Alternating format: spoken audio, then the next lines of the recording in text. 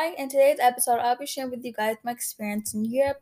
But first, I'll begin going over the traits of government, region, history, and religion.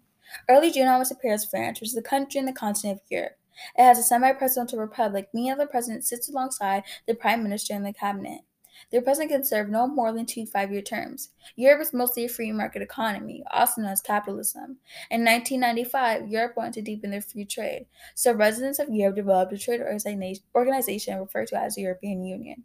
Europe itself has four major physical regions, which are the Western Uplands, North European Plains, Central Uplands, and lastly the Alpine Mountains.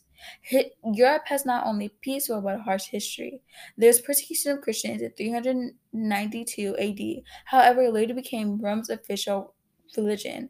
Since the 1700s, Europe has gradually become non-religious, but there is a high percentage of people who are Roman Catholic.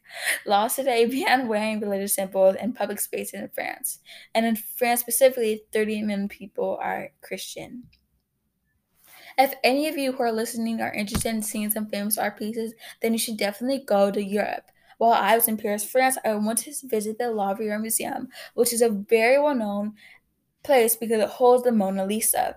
France is full of both classical and modern art. Children's Corner, Claire de Lune are just some popular songs of a famous composer, Claude Debussy. As of today, pop music is very popular. Some other things that you can do in France is go to the Eiffel Tower. For adults, it's around $20, $4 for kids. While I was there, I went to the museum I mentioned, the Eiffel Tower, and La Parisienne, which is an amazing bakery. And afterwards, I rode on scooters. These are all just a few things that I did while visiting and recommend anyone else to do if they get the chance. But that was it for episode 3.